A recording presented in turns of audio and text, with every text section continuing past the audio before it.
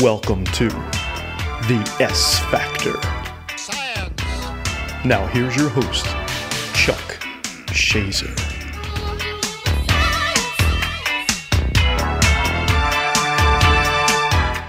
Hello everyone and welcome to another exciting edition of the S Factor. I'm your host Chuck Shazer of ScienceAnimated.net, and if you're new to the show, welcome aboard. The S stands for Science, and you can catch me here the first Saturday of the month at 1 o'clock on Cruise 92.1 WVLT, and also on your favorite podcasting service. Just type in the S Factor Podcast, and you'll see me pop right up. So, make yourself at home. Welcome aboard my starship. We're going to cruise around the solar system, go into interstellar space a little bit, talk about all things terrestrial and celestial right here on the S Factor. Let's go to our first story here today from space.com. This sounds like something from a science fiction movie. Alien organisms could hitch a ride on our spacecraft and contaminate Earth, scientists warn. The growing demand for space exploration is increasing the chances of alien organisms invading Earth and of Earth-based organisms invading other planets, scientists have argued in a new paper. The researchers point to humanity's record of moving species to new environments on Earth, where those organisms can become invasive and harm the native species. They say such behavior suggests the same could happen with alien life from another planet, contaminating Earth and vice versa, according to the paper published November 17th in the journal Bioscience. The search for life beyond our world is an exciting endeavor that could yield an enormous discovery in the not-too-distant future. Lead author Anthony Riccardi, a professor of invasion biology at McGill University in Montreal, told Live Science in an email. However, in the face of increasing space missions, including those intended to return samples to Earth, it is crucial to reduce the risk of biological contamination in both directions. Cardi and his colleagues used the paper to call for more collaborative studies between astrobiologists searching for extraterrestrial life and invasion biologists studying invasive species on Earth. We can only speculate on what kinds of organisms might be encountered if astrobiologists were to find life, Riccardi said. The most plausible life forms would be microbial and probably resemble bacteria. You know, I've often thought about this. As we're gearing up and getting excited to send human beings to Mars and to colonize the moon, you know, dreams of space colonization have been floating around people's mind since 1969 and beyond, when we landed on the moon. If you asked someone back then, they probably would have told you that by the year 2020, if you asked them, what do you think 2020 will be like? Or 2021? They will probably say, oh my goodness, I mean, we'll have dome cities on the moon by then. We'll probably be inhabiting 2 or 3 planets by then. But as we find out more about space, a lot of thought and effort has to go into protecting the astronauts and the first settlers that are going to be traveling around our solar system in such a way with colonization in mind. Now, it goes on to say the scientists consider the risk of interplanetary contamination to be extremely low, partly because the harsh conditions of outer space make it difficult for potential hitchhiking organisms to survive a ride on the outside of a human spacecraft. That's very true, actually. Think about their re-entry into the Earth. How unbelievably hot it gets. You know, they have those tiles on the craft to insulate it from that intense heat. Now it says, however, we should still be cautious of interplanetary contamination based on the negative impacts that invasive species have had on Earth, according to Riccardi. Humans have damaged ecosystems around the world by allowing organisms to invade new environments they'd never reach naturally. For example, a fungus from South Africa was introduced to Australia in unknown circumstances and is taking over the country's native eucalyptus trees, stunting their growth and sometimes killing them. Now, I'm from the Northeast. If you're listening to this on Cruise 92.1 WVLT, and you're from Vineland, you're from the South Jersey area, Philadelphia. But if you're listening to me on the podcast, you can be literally anywhere in the world. What we have here on the East Coast right now is what they call these Asian lady beetles. And I was reading up on those, and they're a problem for some people in the area here. And they are an invasive species. They were brought around to control the population of another bug species. And now here we have too many of these Asian lady beetles, and they look very much like the very harmless and ladybug that we find so cute. And, we've used ladybugs in so many, whether it's animations and all kinds of things and patterns, and they're always a cute little insect. They really are quite innocent. But this lady Asian beetle, if you smash it, it smells. They could really invade people's homes. I've seen some unbelievable photos of that. So it's the same kind of thing they're talking about here. Introducing an invasive species or a new species to a geographic location where they never would have reached there naturally. And they really can upset things in the ecosystem. Just like it's talking about this fungus from South Africa that was introduced to Australia and how it messed up the eucalyptus trees. Now, the researchers noted that insular ecosystems that evolve in geographical isolation, such as on islands and in countries like Australia, are particularly vulnerable to invasive species because the native wildlife in those places hasn't evolved adaptations to deal with such invaders. Biological invasions have often been devastating for the plants and animals in these systems, Riccardi said. We argue that planets and moons potentially containing life should be treated as if they were in solar systems. Now we're talking about microbial life. We're not talking about something the size of the average insect that we know about, that we know of. This is microbial, bacteria, these things that could hitchhike on board a spacecraft. And it doesn't have to be actually just on the spacecraft. This could be something that is on the material inside the spacecraft. Maybe it's inside. I remember watching Star Trek, and they would have these decontamination chambers that they would go through before they came aboard the Enterprise. We may actually have to develop something very similar to that when we go to Mars and we actually start colonizing our solar system. For evidence of interplanetary contamination, the researchers cited the Israeli spacecraft that crashed into the moon in 2019 while carrying thousands of tardigrades. And I talked about the tardigrades on the S Factor here, microscopic animals that can survive extreme conditions, including the vacuum of space. So they are really well adapted to space travel, those little tardigrades.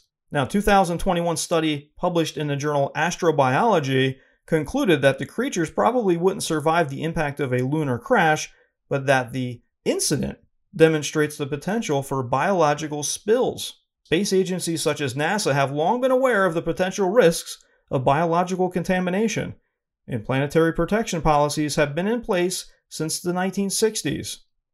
However, unprecedented risks are posed by a new era of space exploration, aimed at targeting areas most likely to contain life, Riccardi said. This includes the rise in private space exploration companies such as SpaceX that are making space more accessible, according to the paper.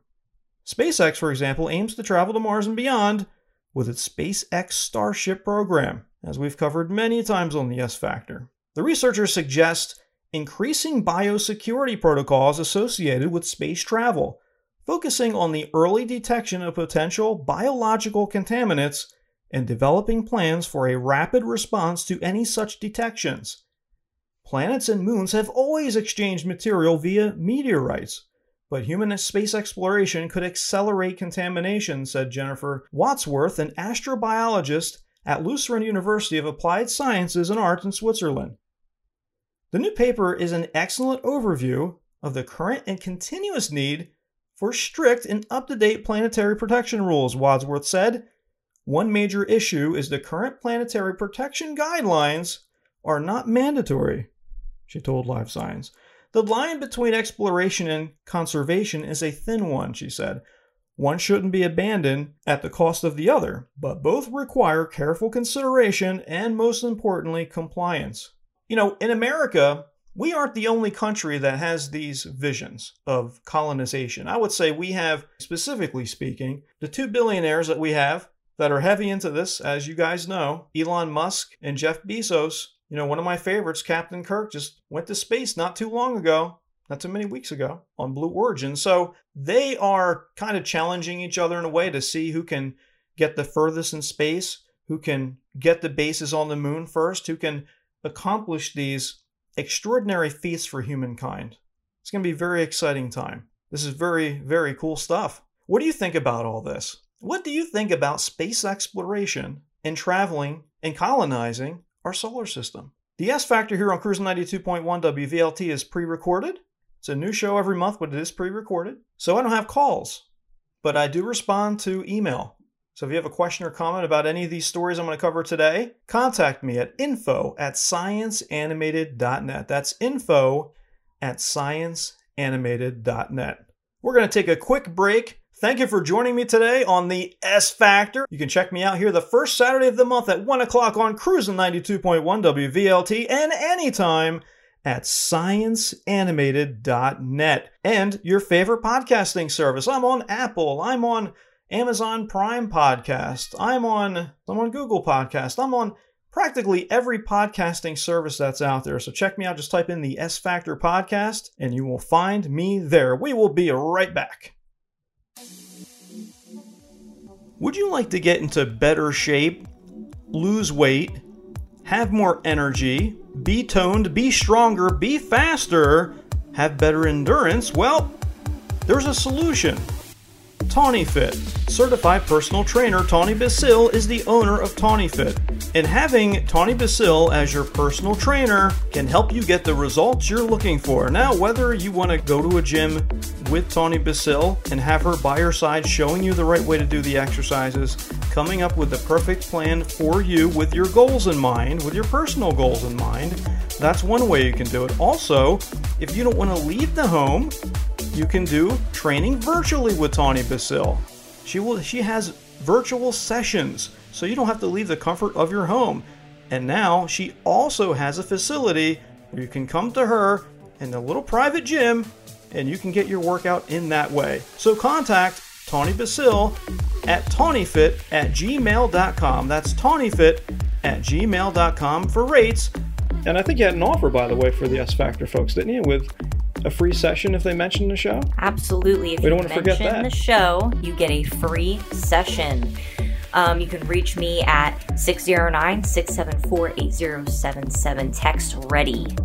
That's right, folks. I'll give you that number one more time. If you want to contact Tawny Basil, text her the message READY to 609-674-8077 or email Tawny. Her email address is tawnyfit@gmail.com.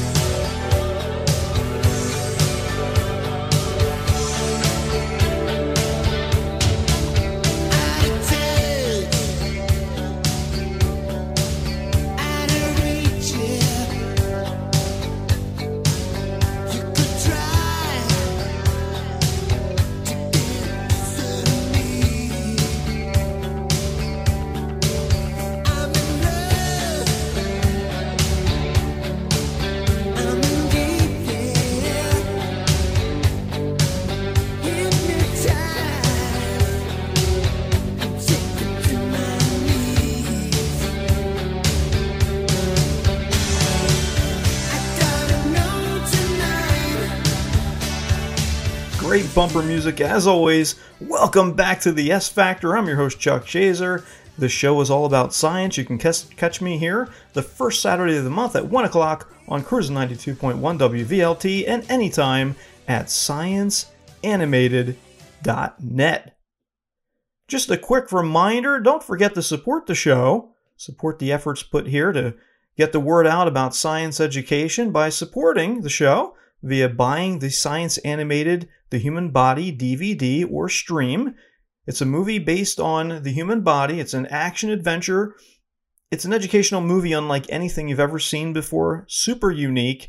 That's available at scienceanimated.net. I got a holiday special going on right now with the stream or the DVD. If you're old school, there's plenty of DVDs still. Give a gift this year that's quite different. And you never know, it could just ignite a spark in that young person in your life and get them really interested in science. Really cool stuff there. Check it out, scienceanimated.net. Now, as I look through the to me, what I think is the most interesting science news bits, like I'll run some of these by my wife. And this next story, she looked at me really couldn't believe this next headline, and you'll see why.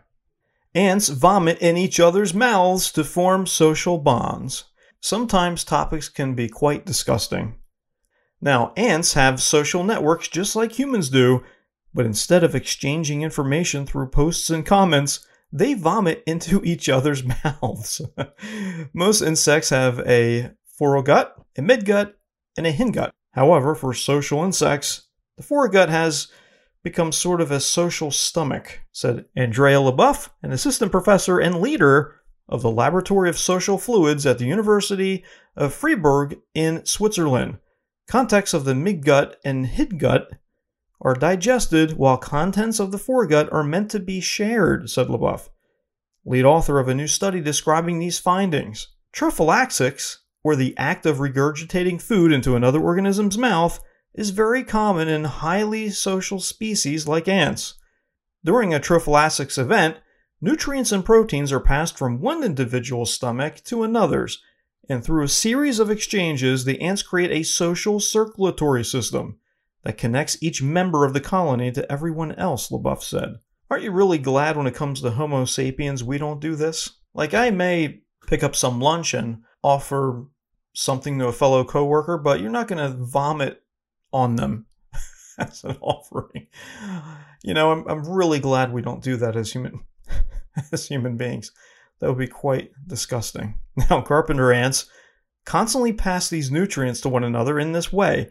If you look at one colony, in a single minute, you might see 20 trophallaxic events, LaBeouf told Live Science. An ant colony might hold at least thousands of ants. About 5 years ago, we published a paper categorizing the fact that when ants do trophallaxis, they aren't just passing external food, LaBeouf said. Referring to a 2016 report in the journal eLife, they are passing out hormones, nestmate recognition cues, small RNAs, and all sorts of things. So by vomiting into each other's mouths, that's so disgusting, ants aren't simply exchanging nutrients, the study authors wrote. Instead, the ants are creating a digestive social network in which energy and information circulate constantly throughout the colony to be collected by the individuals that need these resources. This is much how, like, your brain can secrete a hormone and pass it to your circulatory system, and it would eventually reach your liver. LaBeouf thinks of a colony of ants not as a collection of individual ants, but instead as a colonial superorganism, where the colony essentially functions as if it were a body. Much like how a body has tissues and organs that perform jobs in support of a common goal, groups of ants with different jobs can be thought of as the tissues and organs of the superorganism. The foragers gather food, the nurses take care of the young, the workers dig tunnels, etc. Organs use the circulatory system to pass around much more than food, so it is possible that the social circulatory system does more as well. In any insect world, you have all of these social structures. You have they all have their own job. I remember when I was in college, I did a research paper on honeybees. And you have the drone honeybees. They're the workers that go out and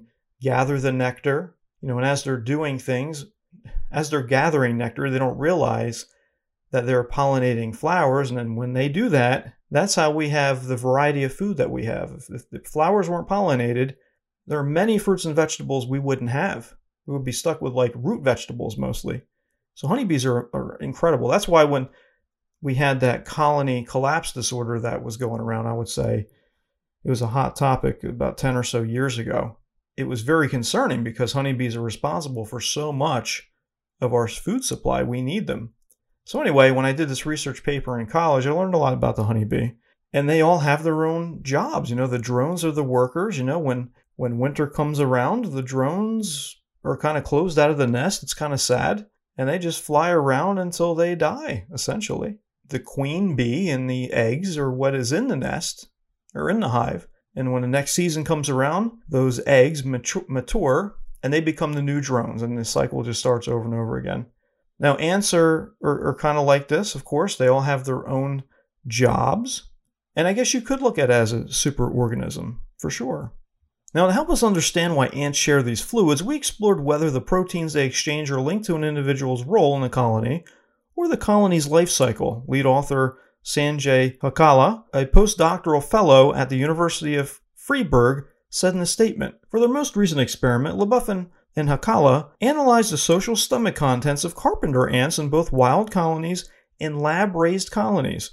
Across their samples, they identified 519 proteins being passed around the ant colonies. 27 of those proteins were found in all their samples, regardless of the colony's age, the colony's location, or the individual ant's status.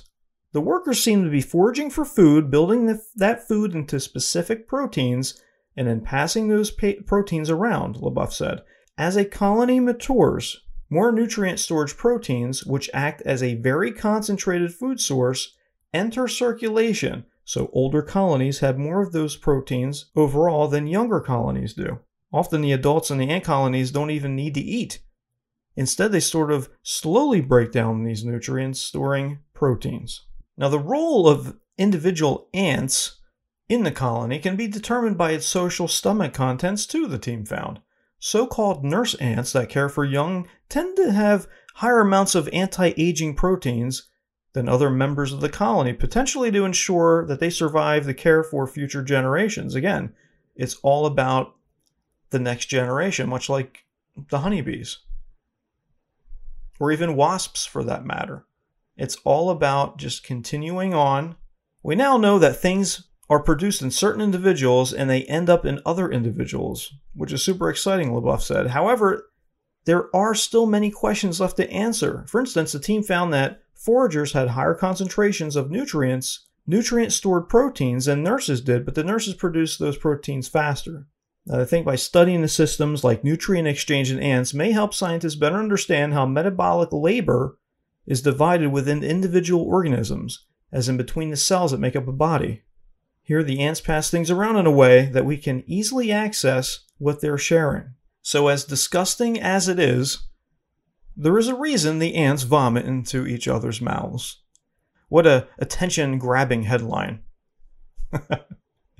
You're listening to the S Factor. It's all about science. I'm your host, Chuck Shazer, here on Cruising 92.1 WVLT. You can catch me here the first Saturday of the month at 1 o'clock. If you have any questions, comments, reach out to me.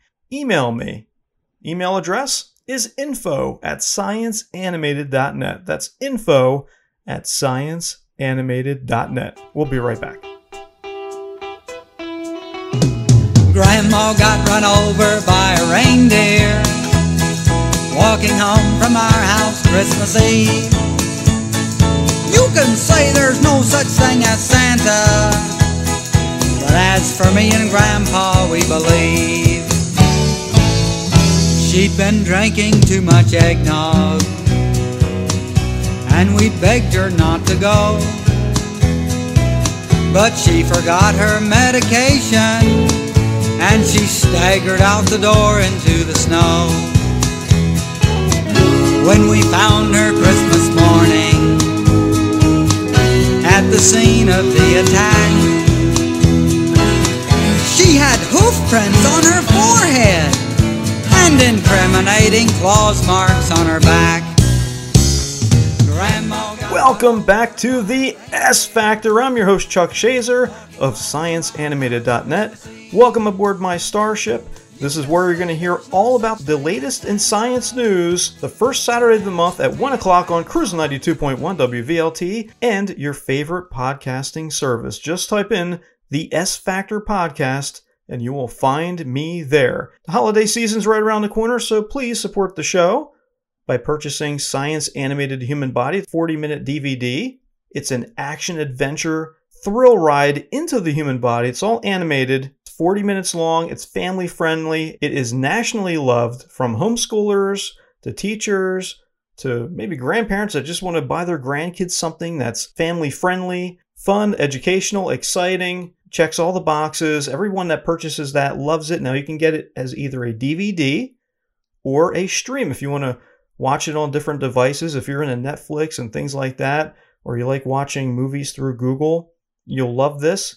You purchase the stream, you have unlimited access to it on any device, and there's a holiday special going on right now. I have both the DVD and the stream marked down, so if you go to ScienceAnimated.net, you can purchase either one of those things, and I accept PayPal, And you don't have to have PayPal to purchase the movie or the stream. PayPal will process normal credit cards as well. That's at no extra cost to you. So whether you want to use PayPal or a normal credit card, you can do either one. Or if you just want to support the show, there's a Support Us tab on the navigation bar as well. So let's get back to the science news here.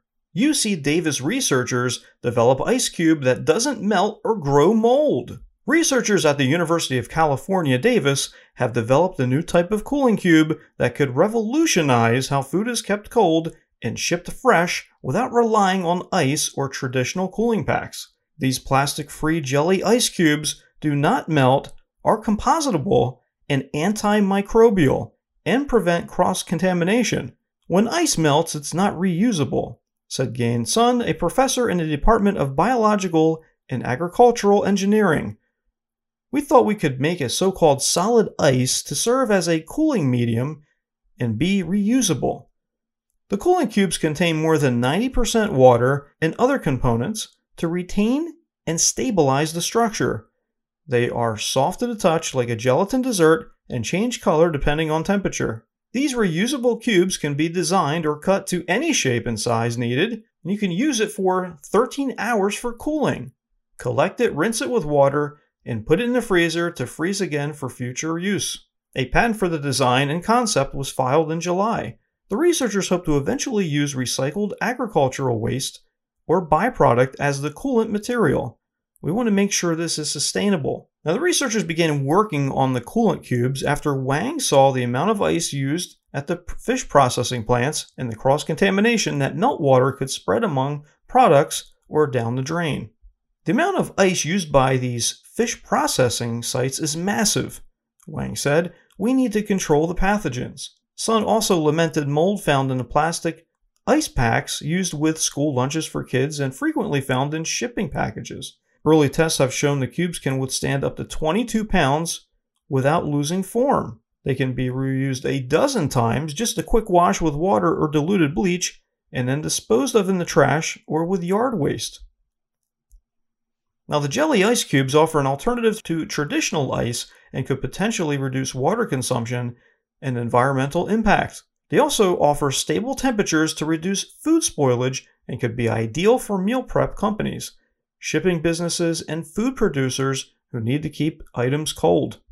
Now, the application could potentially reduce water consumption in the food supply chain and food waste by controlling microbial contaminants.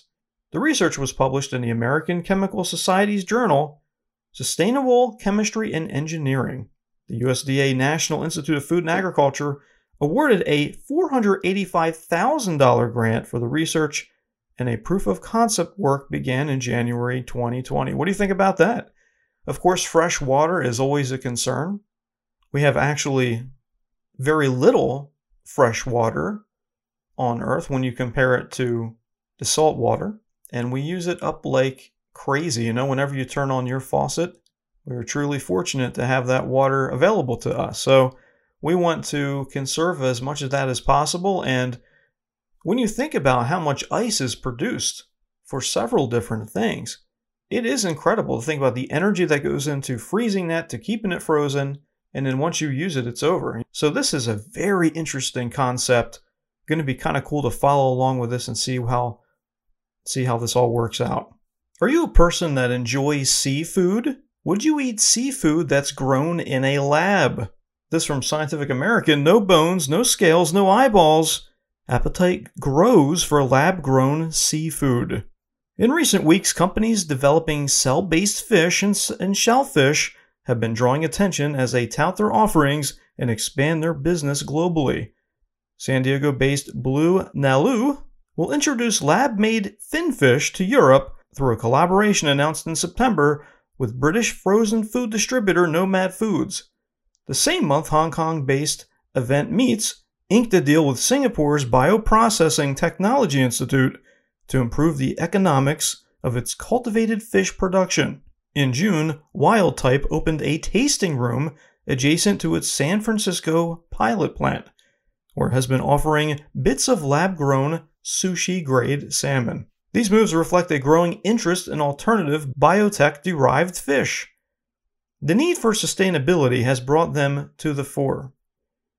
Of all the seafood consumed in the world, about half is raised in aquaculture and the other half is wild caught. Some species of wild caught fish may contain mercury, microplastics, and pollutants from environmental contamination.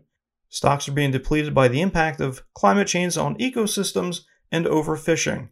The harvest of wild caught seafood cannot be increased sustainably, and yet the global population and its demand for protein continue to grow.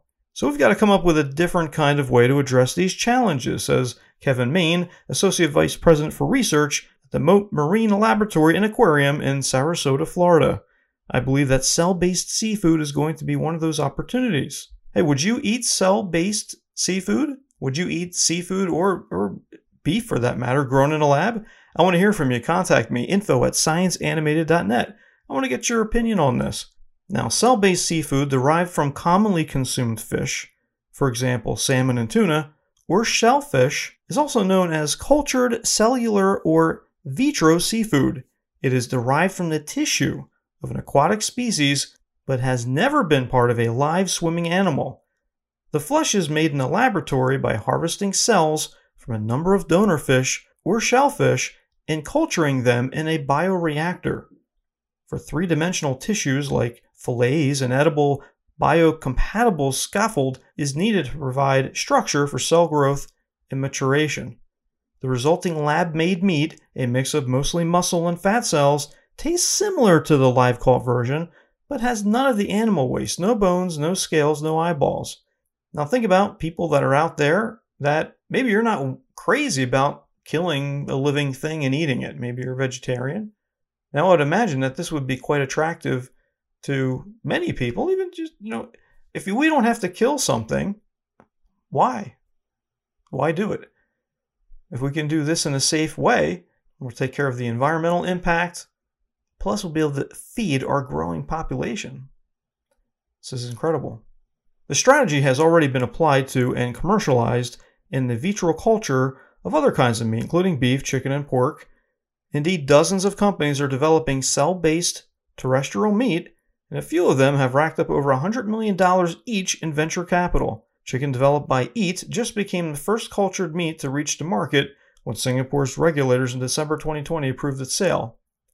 Now, when we're talking about lab-grown meat, it reminds me of our aspirations and our determination for space travel, right? For humans to truly colonize our solar system, and maybe become interstellar, we have got to find a way. We need protein in our bodies, first of all. We actually need protein in us. It's very important. But there has to be a way for us to bring our culinary desires to the stars with us, to different star systems, even just in our own solar system. It's not practical to bring, cattle or chickens into space. Sounds kind of funny to say that, but it's not practical to do that. We can't have livestock you never see livestock on the Starship Enterprise, right? It's just not practical. I think the writers of that show knew it. There has to be a different way, and I think they may be onto something here. Now, currently, there are only about 14 companies in the world developing this kind of seafood. Now, the gap, some biologists contend, due to a research bias towards terrestrial species. It's amazing to me how far advanced the science is with land-based animals. I think it's because it's just easier. They're right beside you. You can access those resources. You can see what's going on really easily. Whereas with seafood, everything's happening in the water. So you have to first understand how to make things work in the aquatic environment. Now, each seafood species has its own flavor, texture, and cell line that requires a unique set of parameters in which to grow. And developing cell lines from these species can prove elusive. Scientists start by harvesting adult or embryonic stem cells from the species of interest. They then look for cell lines that are self-renewing, stable from generation to generation, and can differentiate into muscle, fat, and connective tissue. The goal is to establish an immortalized cell line that continually regenerates on its own, eliminating the need to go back to the donor species. Now, to scale this up to produce enough biomass to eat can prove challenging. Scientists must coax the cells to grow in a higher volume, three-dimensional bioreactors in which cells are suspended in their growth environment. Once this is accomplished, researchers gradually scale up the operation to larger and larger bioreactors. The cellular meat produced in these bioreactors comes out soft like minced meat. If researchers want to give the meat the texture of a fillet, they must coax the cells to combine and grow on edible scaffolds, layering this growth. Each step of the process presents its own set of challenges. Developing cell lines, for example, can consume years of a company's early R&D budget, says Jennifer Lammy, who leads the Good Food Institute's alternative seafood efforts. The first products will be unstructured, scaffold-free meat prepared in balls, which are common in Asian cuisines. Fish cells comprise half the product, while plant-based proteins and a small percentage of non-plant-based proteins make up the other half. The company has not yet held tastings of its product. So the first steps in this, it seems, according to this, the first step is to mix it up. So you're not just getting the lab meat right off the bat, 100% lab meat. You're getting the lab meat mixed with almost like a filler in a sense, because it's hard to grow this stuff. So they're going to fill it with plant and non-plant-based proteins. Now, no matter what the scale of the operation, the cost of producing cultured meat is astronomically high compared with that of conventional meat. Over $20,000 per kilogram at the high end by one estimate prepared by consulting firm CE Delft for the Good Food Institute. That won't change without a tremendous amount of R&D, an approach to cell culture that differs radically from the way scientists have been growing cells for the past 70 years. The entire biofilm industry has been built on harvesting the proteins that cells produce and discarding the cells. The production of monoclonal antibodies is one example of that. In our system, the inverse is true. We want to learn how to concentrate large quantities of cells while keeping them viable for their onward journey to a scaffold. So it seems like they are a ways away from presenting to you at the supermarket, for example, a beautiful fillet of salmon that looks like salmon, tastes like salmon, and it is a size that would be comparative to what you would find in an actual piece of salmon at the grocery store.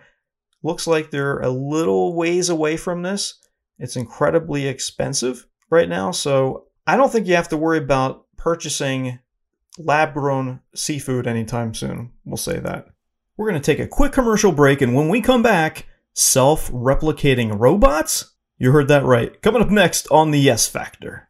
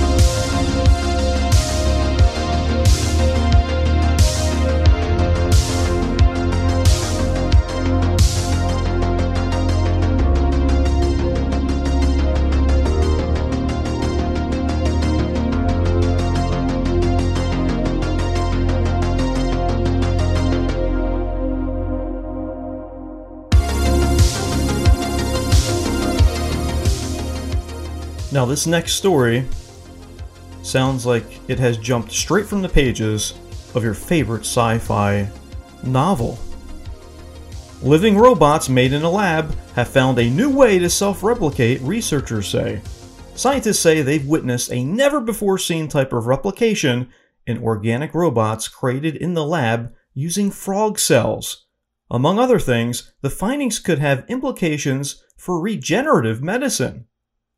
The discovery involves a xenobot, a simple, programmable organism that is created by assembling stem cells in a petri dish and is described by a team of researchers from Tufts University, Harvard University, and the University of Vermont in a paper published this week in the Proceedings of the National Academy of Sciences.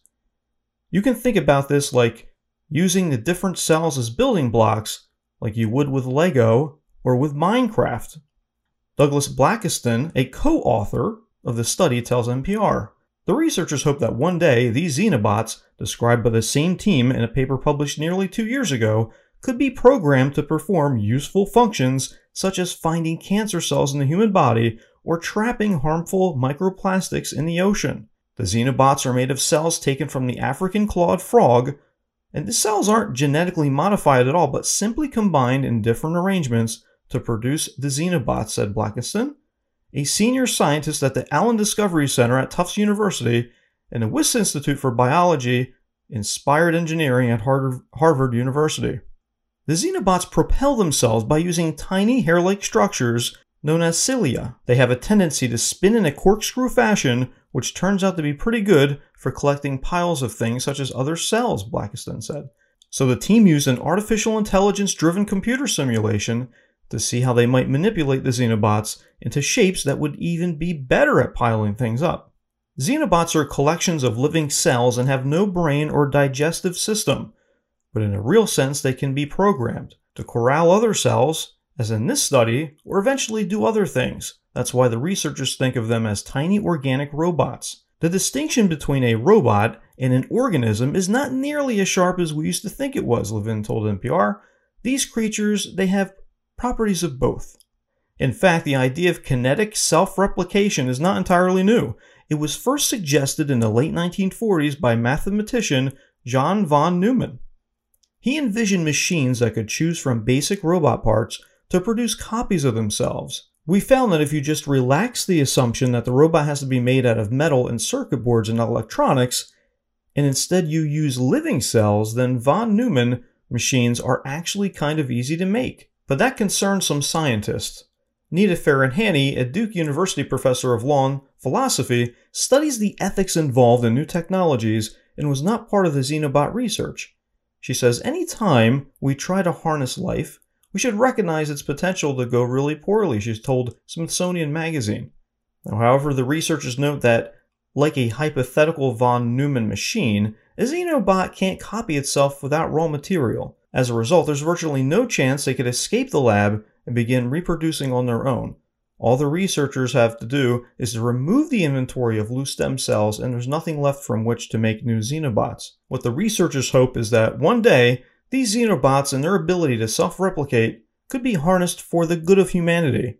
This is really a first step, but you could think down the line, Blackington says. If we could program these better, maybe they can selectively pick up and move specific cell types that we want, or help us shape something that we're building in a dish for regenerative medicine. We think about how long it took for life to evolve on Earth. It's a very long story, but here in the dish, under the right conditions, we found a completely new form of replication in organisms. And discovering a new form of self-replication, he says, shows that maybe life is more expected than unexpected. What do you think about that? These robot xenobots? Send me a message, email me, info@scienceanimated.net. Send me a message to info@scienceanimated.net. I want to know what you think about this. Self-replicating robots. That is an incredible news story.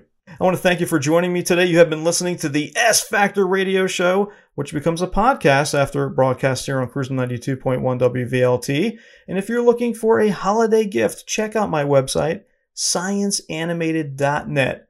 There is an awesome movie there on the human body. It's fun, it's exciting, it's high action, high adventure. It's a 40-minute DVD or a stream that you can stream on any device. They're both available at scienceanimated.net, or you can support the show by checking out the Support Us tab on the website as well. I want to wish everybody out there that celebrates it a very Merry Christmas. This is the 2-year anniversary. This show right here is a 2-year anniversary edition of the S Factor right here on Cruising 92.1 WVLT. It has been an awesome ride. I look so forward to bringing you more science news, more incredible discoveries, whether it's terrestrial, celestial, whatever it is. I will be here to present that stuff to you, so if you can support the show, that would be fantastic. I will see you guys next year, which I can't believe is already next month, 2022. So happy holidays to you guys. It's been a pleasure as always. My name is Chuck Shazer. You have been listening to the S Factor, brought to you by by ScienceAnimated.net right here on Cruising 92.1 WVLT. Stay well and stay curious. See you next time.